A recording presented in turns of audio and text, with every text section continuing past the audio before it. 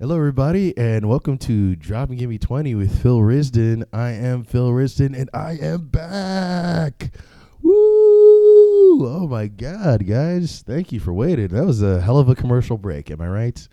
That was a hell of a commercial break. I'd like to tell you that how long you waited would count for your, skip ad button on YouTube. You know how when they make you watch one of those like minute-long ads so you don't have to watch ads for the next two videos? I want to tell you that's going to happen, but that won't happen. I'll be honest with you. I'm not monetized yet, all right? This is still a small level thing. We're trying to build here. We're getting up there. We're taking these levels up there, man. We're trying. Thank you guys for sticking by me, all 20 of you. Okay? I know my demographic. You know, I like it small, baby. I like it intimate. That's what I do. No, this is cool, man. Thank you guys for waiting so long. Maybe you will, maybe you won't. I haven't put this video out yet, so I won't know the results of the video. But yeah, I had a lot of things going on, man. I kind of had to get my life right, you know. Yeah, man, a lot has changed since I've been gone. Succession is back on the air. What else? Aaron Rodgers is the symbol of American freedom now, apparently. And the world hates Dave Chappelle. So shit is going crazy, okay? People are losing it. Shit is going crazy. You know, life is, burning. The world is burning. But hey, at least I got my matcha latte. There you go. Look at Phil taking a drink on screen. That's confidence, baby. That's confidence.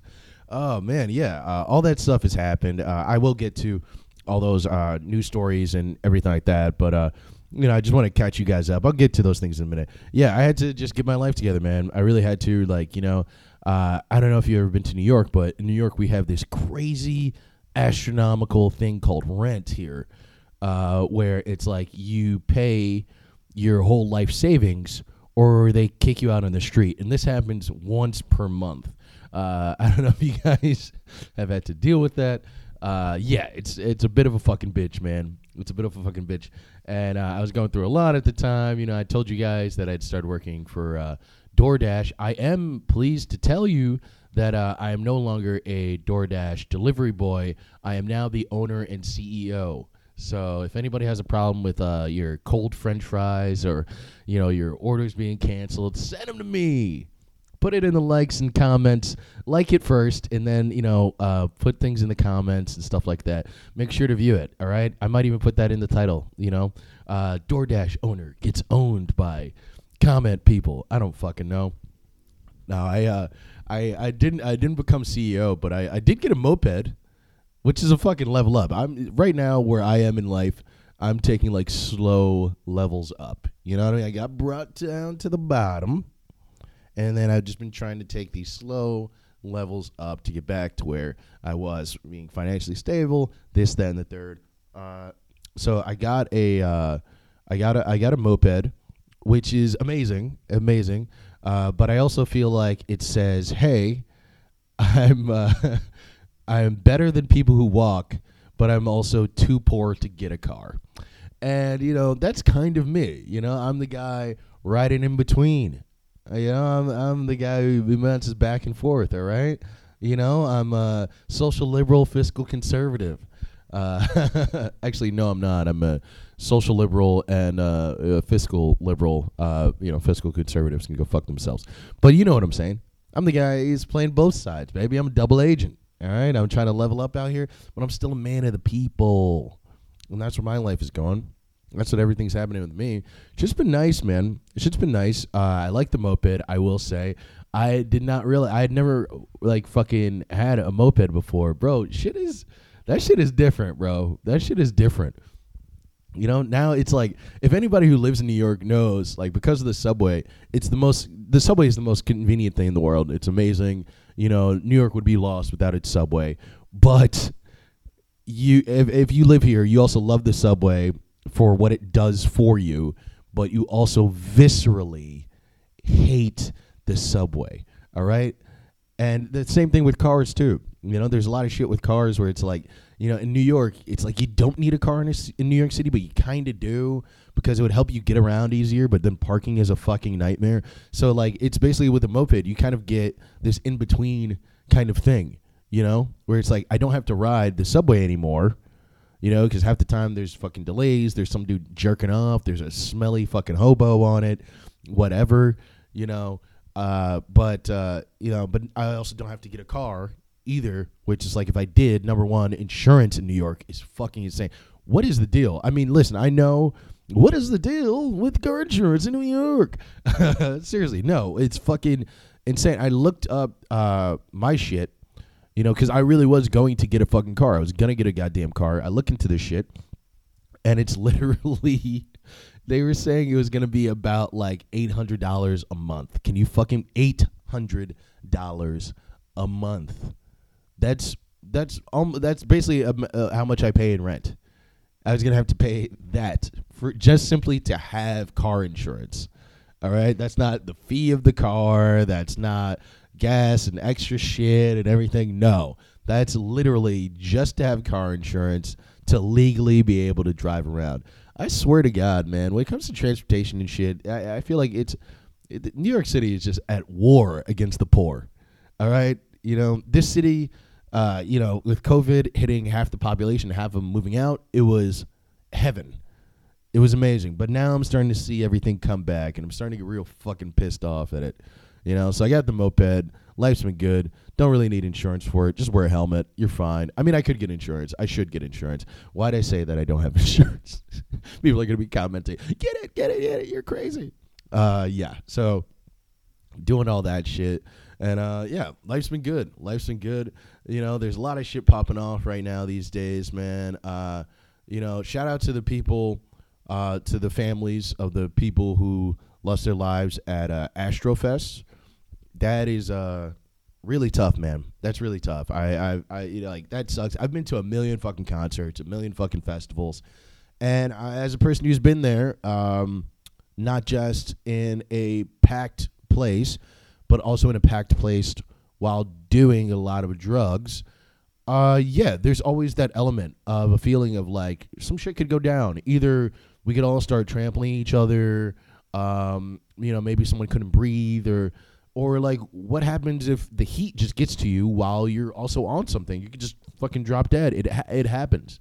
I remember Electric Zoo a few years ago had about like 4 or 5 people die, actually. Ironically enough, though, it wasn't from heat exhaustion. It was actually from overhydration.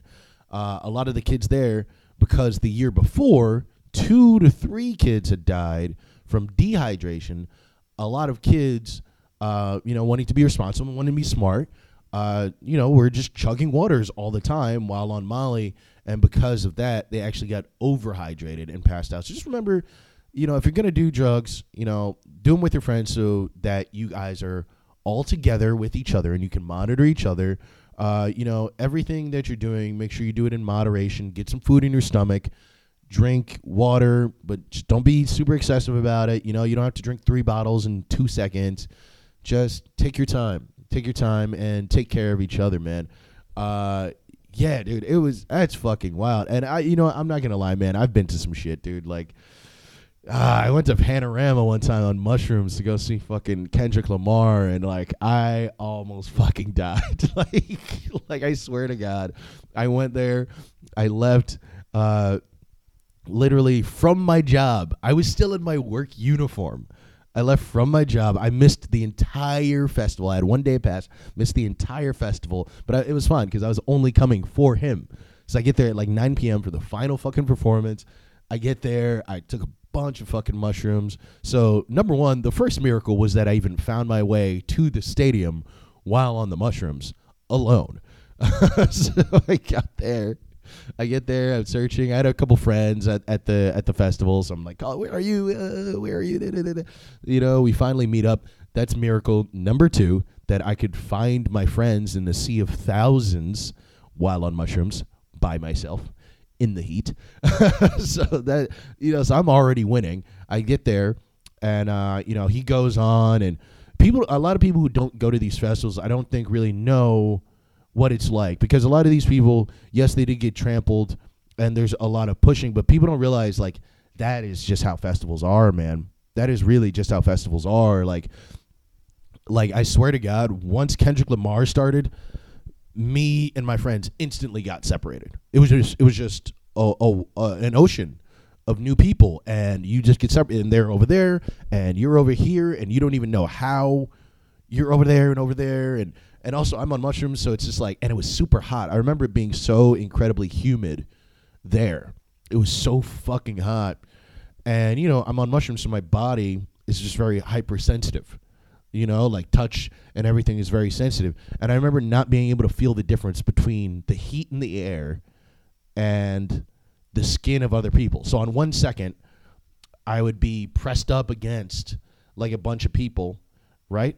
And then the crowd kind of, it's almost like you're this giant organism, breathing and contracting and breathing, like in and out and in and out. That's like this. It has this kind of flow, almost like a weird wave. That's what being in one of these concerts is. And I remember that. It's like I'd be up against somebody for 1 second, and then there'd be 5 feet of distance another second. And I remember just how disorienting that was and how weird that was. So I can only imagine at some place like, Travis Scott's Astroworld, where there seemingly wasn't even that much space.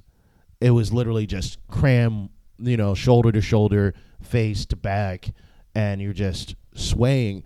I mean, that's really tough. I also remember, too, one of my first festivals, I think my very first festival, Rock the Bells. Shout out to Rock the Bells, man. That was my first ever festival, and I saw some of the greatest acts there ever. I saw Rage Against the Machine. I saw Wu-Tang Clan. I saw Public Enemy. I saw Cypress Hill, all in one fucking day. Like, truly, truly fucking amazing, especially with the Rage Against the Machine thing, because they put together shit sporadically. So, you talk to any, like, music fans, and they'll be jealous just of that. And I almost passed out. I'll be real with you. That one was even worse than the Kendrick Lamar one, because if my brother wasn't there, I probably would have died. And I don't know if that really would have been the festival's fault. Like, that's the whole thing too.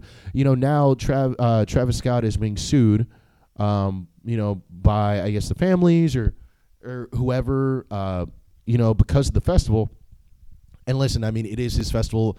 It's Astroworld. That's kind of his thing, and and it's from him, so he's the one who's liable. At the end of the day, he's the one who's liable. But at the same time, outside of what's legally liable and not liable, I don't know if everything was necessarily his fault. I haven't fully read into everything, so I wouldn't know, but it seems like they did actually have water there. You know what I mean? It seems like they did have water stations. It seemed like they did have medical stations, that were there. But it just seems like nowadays, I don't know if it's because of COVID or something, but it just seems like these kids just took it to a new level. And I don't mean to really blame them, but it's just, you're young, you've been stuck in the house for the last 3 fucking years, and there's just this major fucking festival. You already missed Rolling Loud. Rolling Loud was like the hugest fucking hip-hop festival, in the U.S., so you already missed that one. And all your friends are talking about it, and now you're going out to Houston to see Travis Scott. You know what I mean? So you definitely want to have fun. And I think that's a part of what it was. And also, too, everybody wants to have their phones and record what's going on and everything. So I think it just led everybody to really kind of like pounce on the stage and not consider who is in front of them or the lack of movement that was going to happen. And that's the thing where it's like, one person does it, then everybody does it. It's almost like rubbernecking on a highway. You're wondering what's wrong, and it's always nothing's wrong. It's just one person looking to the side and slowing down, and then goes by. But the next person does it, the next person does it, and it causes this cramming. You know what I mean? And we all don't want to be in that situation, but it's because of all of us that we're in that situation. And I think that's kind of what was happening. It's like you had somebody right in the front, and they're just living their life, But then the next person right behind them tries to go up and get a closer look. Then the next person right behind them tries to get a closer look. And it just keeps going and going and going, and there's thousands of people. And that just spells disaster, man. So, shout out to the families of all those people. That shit is fucking rough, man. That shit is really fucking rough. So shout out to those families, man. That was a fucking tough one. For real, man. Really tough one.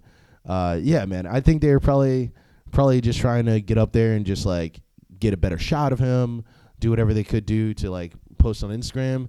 Or they're just trying to get up close to finally hear what he's saying in his lyrics, because that nigga mumbles a lot. Sorry, I had to put one joke in. All right, I had to put one joke in. All right, it's just it's fucking sad. Okay, Jesus Christ, people. No, yeah. So shout out to Travis Scott and all the people who were dealing with that. Shout out to Roddy Ricch too for donating his net pay to the families. That's some real shit, man. That's some real shit. And I think maybe if Travis Scott did that, they probably wouldn't be coming for his head to sue him. But that's just me. That's just me. I think that nigga must be in some hot water right now. Oh my God. I thought I was going through it. I took a month off because I thought I was going through it. This man, boy, oh, that is not fun. That is not fun, man. Oh man. What else can I talk about? Astrofest. Yeah, I have been doing much these days. I've been watching a lot of television, like I was saying, Succession's back. Watching a lot of other podcasts because I've just been like, like fucking just like pissing myself off, torturing myself, or like I'm gonna force you, Phil, to watch podcasts because you're not making your own. That's what my subconscious is saying. I'm watching a lot of podcasts. Started watching Mike Tyson's Hot Boxing. I fucking love it. I think I talked about this in one of my other podcasts or whatever, how much I fucking love his. I love his just because he can beat up every guest that he's ever had on, So, like, he's never scared to, like, ask them a question. Like, nothing is ever off limits, Like, he was interviewing Bill Burr the other day, and he just goes, I was watching him interview Bill Burr, and he just goes, who hurt you? And it's like, how many interviewers wish they could ask Bill Burr that question? The guy whose career is made off of angry ranting just answers. He says, "Why are you so mad? Why are you so mad? Who hurt you?" And he has that voice, and it's so funny because like he could literally fucking pop Bill Burr's fucking orange head like a grape. So he's just like, and he just like tries to like kind of joke it off or whatever. But it's like, if anybody else asked him that question, God damn it, if I had him on and I asked him that question, you know how much of a fucking rant I'd be getting from this guy? Fucking, who hurt you? What the fuck do you mean? What are you, my mommy? You know what I mean? I love the fact that he can just ask the tough questions. I think that's a big deal. I think we need to get more fighters into like news shows and podcasts, man, because that's the way. I think that's the only way you're gonna get celebrities to answer things honestly. If you threaten to beat them up, that's the only way. Enough dodging questions. Let's have politicians get interviewed by Mike Tyson. All right, and if you don't ask truthfully, we're gonna punch you in the mouth. He's gonna punch you right in the mouth. So tell the truth. Are you gonna, are you really gonna bring down taxes?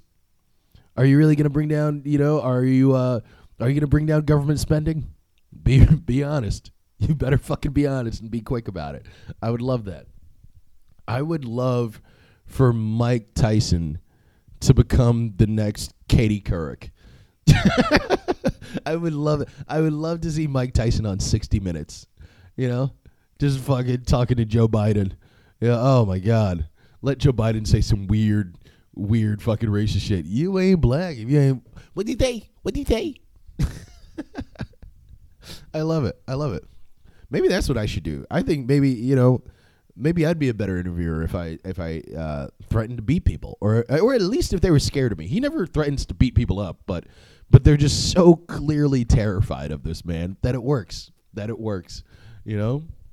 I love it. So check it out. Hot Boxing with Mike Tyson. He has some great fucking people on there.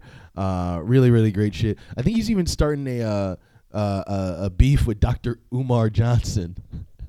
They got into a beef. I think Umar Johnson threatened to fight him or some shit, which is just Jesus Christ.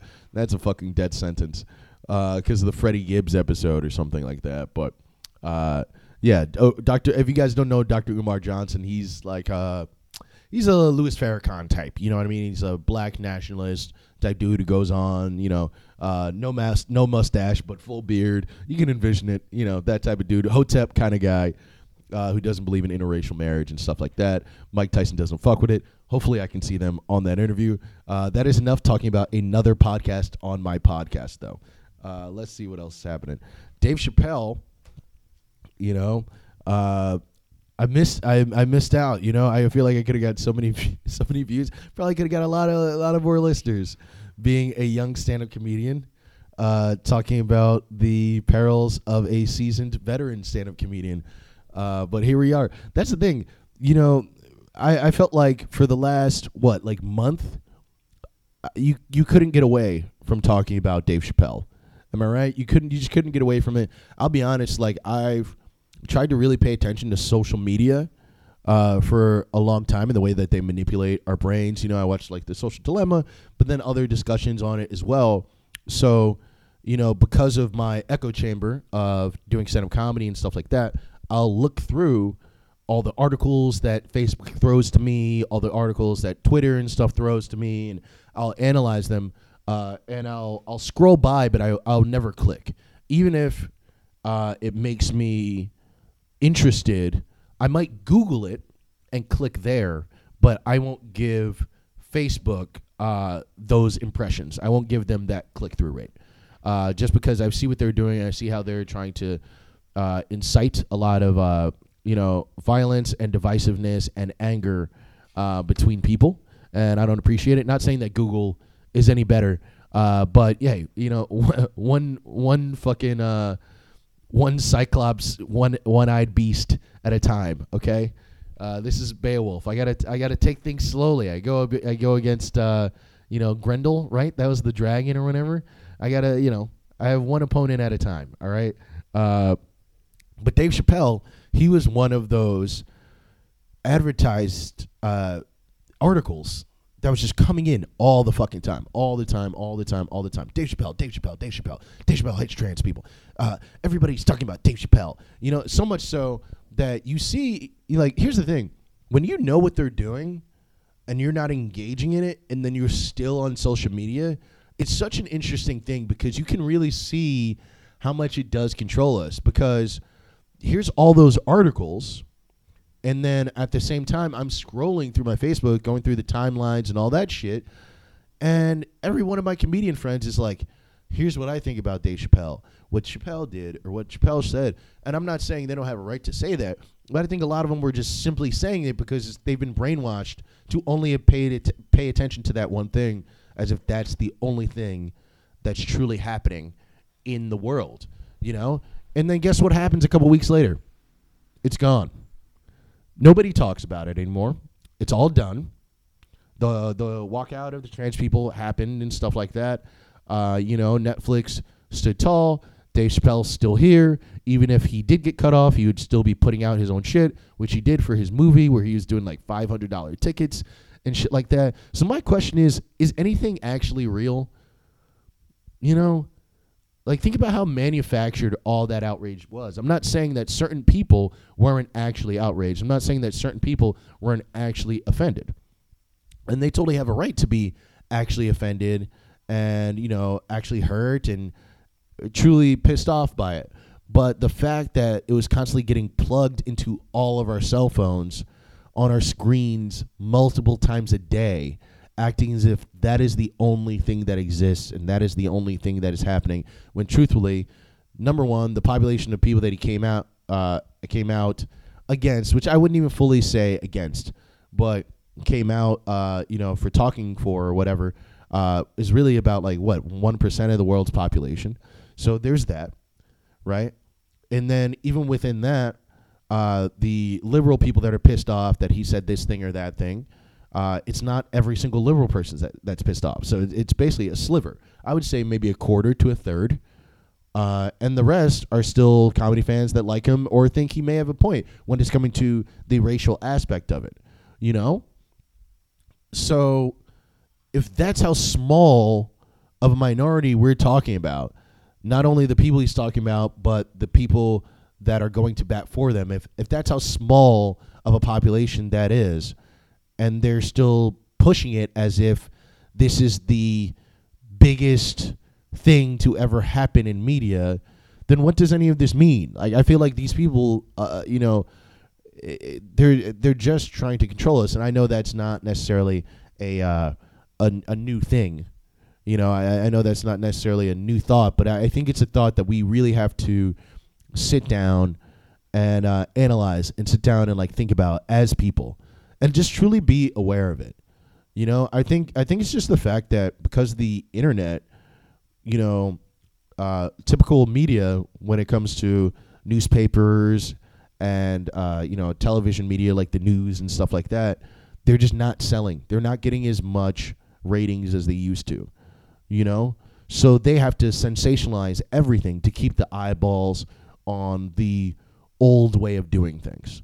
They're almost like it's almost like that Steve Buscemi meme where he has the backwards hat and the fucking skateboard, and he's like, "Hello, hello, fellow teenagers." You know what I mean? Like, hey, fellow cool kids. That's what they're trying to do. They're trying to find anything that appeals to us, a younger group or people that are into something that's happening right now, and they're just trying to claw onto it, as much as they can for as long as they can, to just drain it of anything that they can, because they know at the end of the day and they're not getting much anymore. I feel like on the contrary, though, with the online outlets, a lot of those people aren't real journalists. You know what I mean? These people are, people who, went to art school and didn't really do much writing. They've done a little bit of like freelance writing, but it's a lot of SEO, so it's basically like social engagement type stuff that putting in keywords so articles will pop up and sell things. This is what's happening to news media now. And the difference between the old media and the new media is the old media, at least for a time, had to tell the truth. They had to. It was looked down upon. It wasn't real journalism if you didn't tell the truth. And if you didn't tell the truth and you got busted for not telling the truth, they would just run you through the fucking mud. These new media outlets, they're not in truth or lies. They're just in sales. They're trying to direct you to either this comedian or this genre of thing or that thing. And, whether or not they're telling the truth or giving you the whole story is kind of inconsequential, and they don't really care. So now you're getting kind of yellow journalism on both sides, and the people that are suffering for it are people like you and me, and it's just kind of, it's a real shame. It's a real shame. And now who do you have to turn to for the news except for this guy? That's the only now you got me. It's been whittled from fucking Walter Cronkite to BuzzFeed all the way down to Phil Risden. And let me ask you, you happy? Are you happy? Because I'm not sure I am. But hey, if I'm all you got, let's see what happens. And on that happy note, you guys seem cool. Thank you guys for sticking around with me so much. I love you. I'm very glad that a loud truck is now passing by during my outro.